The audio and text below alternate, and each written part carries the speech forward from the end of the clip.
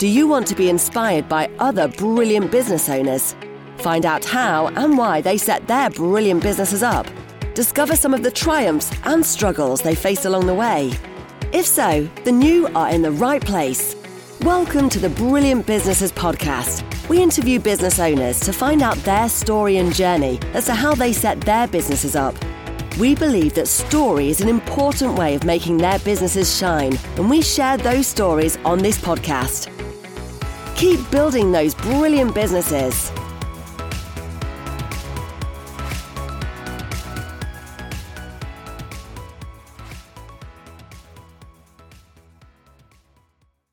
So good morning, everyone. Welcome to a Brilliant Businesses podcast.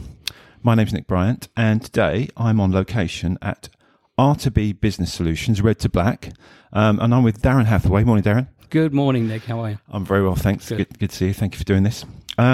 R2B Business Solutions, as I said, Red to Black, that kind of gives you a clue about what they are and who they are. But they resolve financial problems for small business owners. Darren's already told me his story, and it's already been on the Brilliant Businesses website, but tell us again, Darren, how you got into work, because you worked on the other side, on the debt collection side, didn't you? That's right. Yes, yes. Many moons ago, I was a certificated bailiff, so I would be out there at the sharp end, knocking on people's doors, knocking on businesses' doors, and demanding money. Yes. Or else I'm going to remove goods and take them away to be sold. Let's dive into that a little bit, because there's the TV programs about it, isn't there? And the bailiffs and stuff. So. Yeah. Did you get any difficulties with that? Was that dangerous? Well, at times it could be a bit threatening. Yeah. But on the whole, no, it's not dangerous. Most people are, understanding of the fact that you need to be there and the reasons for being there. But naturally, when it gets to that point where you're really pushing them and saying, "I'm sorry, but with regret, I've got a court order here that says I've got to remove goods," it can start to get a little bit heated, and you have to have the skill set to calm people down, and get control of the situation so that it doesn't develop into something that's dangerous. Yeah. So how did you get into that? Because you have to be a calm person, right? Yeah. You've got to have a cool head. You definitely don't want to be, sort of a fiery type of individual who's just going to respond back to any sort of threats. So I got into that.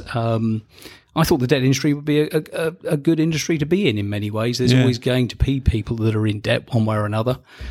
So being a bailiff, going out there and collecting debt, there's always going to be work for that. There's always going to be a need for that.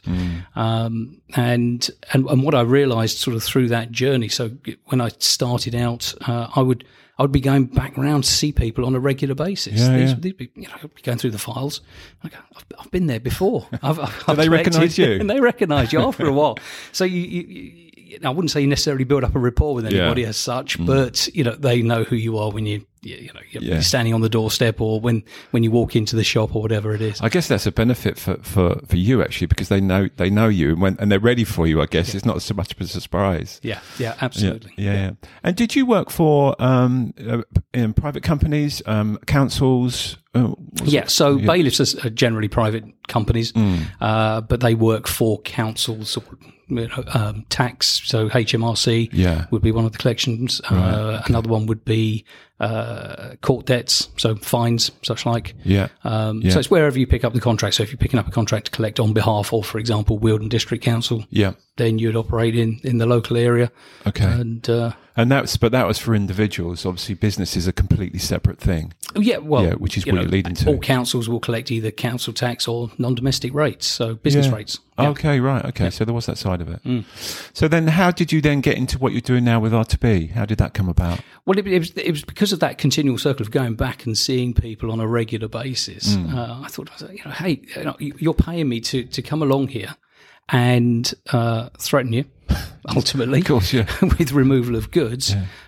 If you were instead of spending that with me, if you were spending that on paying the liability, you could probably get in front. And it ended up it was a conversation, a bit of a random conversation with somebody who was out there offering debt solutions to people, and conversation started. They had a need for my skills. I wanted to learn more about their business and how they delivered those solutions. And ultimately I made the jump from collecting debt to helping people who we're in debt, survive it, come out the other side, and hopefully move forward without any debts. Yeah, right. Yeah. So how long ago was that? When was R2B set up? Well, R2B's only been established for about 5 years. Okay. Or in right. fact, it's coming up on 6 years now. Right, okay. So I've worked for other companies doing exactly the same thing before this, but been on this side of the fence for the last 16 years, give or take. And you prefer that? It's a much better day, yeah. So how does it talk us through, if you can, an average day? Let's do that. And so someone calls you up and says, hey, I don't know what to do. I'm really struggling. What do you then do? How do you work that? Well, we need to sit down with people. And we try and do everything face to face. Yeah. There's the initial sort of conversation. What are the problems? What are the pains? These are the types of things that one needs to be thinking about.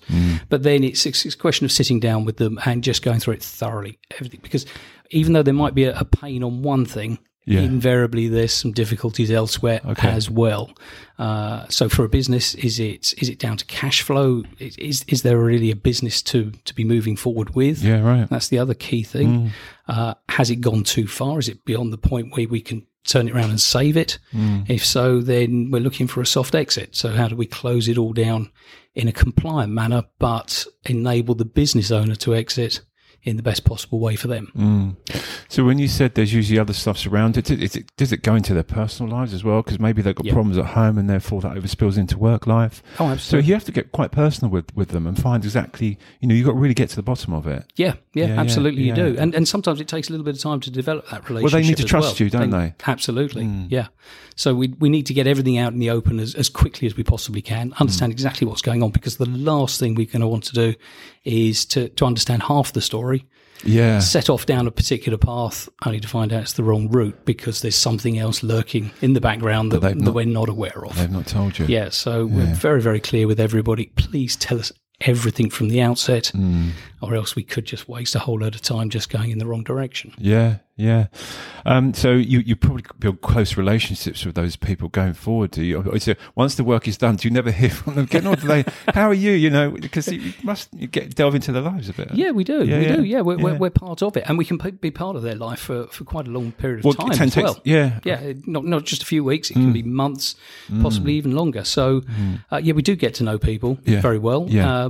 You do build some friendships. Yeah, absolutely. Yeah. And it's great because moving forward, those people that we do manage to help become great advocates for us. Sure. And will recognise the symptoms in others that they know. Yeah. So, I was there once. Yeah. I know what's happening. I don't know necessarily all the details, but I know something's happening. You need to have a chat with somebody. Yeah, that's good, really good referral, isn't it? Perfect. So I guess the goals that you set them obviously have got to be realistic to get them out of it, and that must be quite challenging as well. Because although having said that, I guess once you know everything, then you've got the power to set them goals so they can get out of it. Because I think that's probably one of the problems they may struggle with, is actually creating a goal for themselves to get out of it. Yeah, well, some people just don't know where to turn. Yeah, where do you start with the problem? And if everybody's, if every phone call, every time you open a letter and it's another debt collection letter, and somebody else is threatening to do something, you tend to shut down. Yeah, head in the sand. Yeah, absolute head in the sand. You just don't want to deal with it. Whereas we can come in, look at it.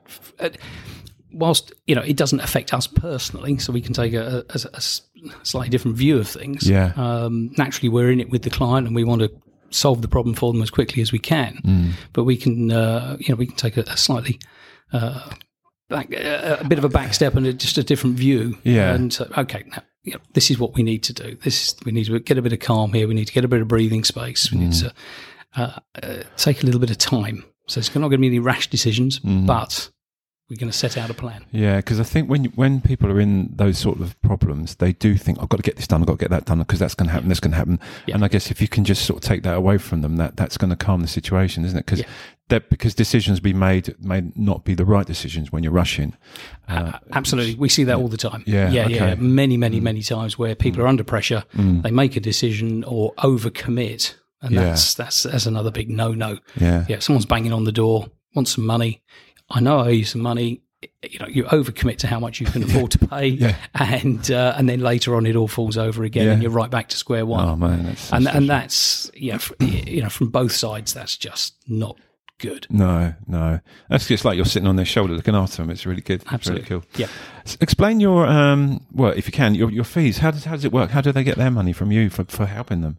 The way we structure our fee base is very much on a fixed fee. So we don't we don't get into doing hourly rates or anything like that. We will charge a fixed fee and get the job done. Okay. So whatever that job is, whatever we're there to do, then we'll do it for that fixed fee. And if it takes longer, then that's on us. Okay. If we can get it accomplished really quick, Yeah. then that's great for both parties. Yeah. Okay. Well, that makes sense. It keeps it nice and simple, doesn't it? And as far as areas, how far do you go? Do you all over the UK or we'll go anywhere over the world? We are all over the world. That'd be nice. No, we're referral based, so we can't control where those referrals come in. And if it's up in the northeast, northwest, then so be it. That's where you go, and you go to people's houses and sit down with them around their dinner table, I guess, and just if you have to. Yeah. And then, of course, I guess there has to be an area of confidentiality and discretion when you're talking to them. That's obviously paramount for them as well as you, I guess. Absolutely, yes, yeah. But the last thing anybody wants to do is air their dirty washing in public, isn't it? As they say. So, no, it's absolute key to what we do. The only people we're authorised to talk to are the creditors. Yeah. And we'll not be talking to anybody else unless there's an absolute need and it's authorised by the client. And do you work with insolvency practitioners and accountants? And because they obviously recognise your expertise and push the people your way as and when needed. Absolutely. Well, equally, I mean, in terms of insolvency practitioners, there are certain solutions that we cannot deliver for a client. Yeah. We can advise on it and we can prep the situation and gear it up to go through that solution. But at the end of the day, we need the likes of insolvency practitioners to deliver things like liquidations, administration, that sort of thing. So if it's going to go into a formal process, then we need them to be part of it. Yeah. Can you give us an example? I know that's probably a bit of a silly question because it's all confidential, but I don't know, maybe like skirt round one that's a bit of an example of how you've helped someone? Give me some time to think about it. We'll come back to that, shall we? Come back to that another day. Yeah. All right. Well, that's kind of wrap things up because it's been. I wanted to know a bit more. Not that I'm in financial trouble, but it's always nice to hear how it all works. And I hope some people out there, if they are struggling, then they know just that they can get in touch with you and just and talk to you. Really, it's the first thing is picking up that phone, isn't it? And for a free consultation, or do you? Absolutely free. Just. If somebody is out there who's got those difficulties, don't leave it too long because your options just narrow every day. They're just reducing down to nothing. So the earlier you do seek some help, the better. And sometimes it's really simple, straightforward stuff. Okay, sometimes it doesn't have to be that bad. Yeah.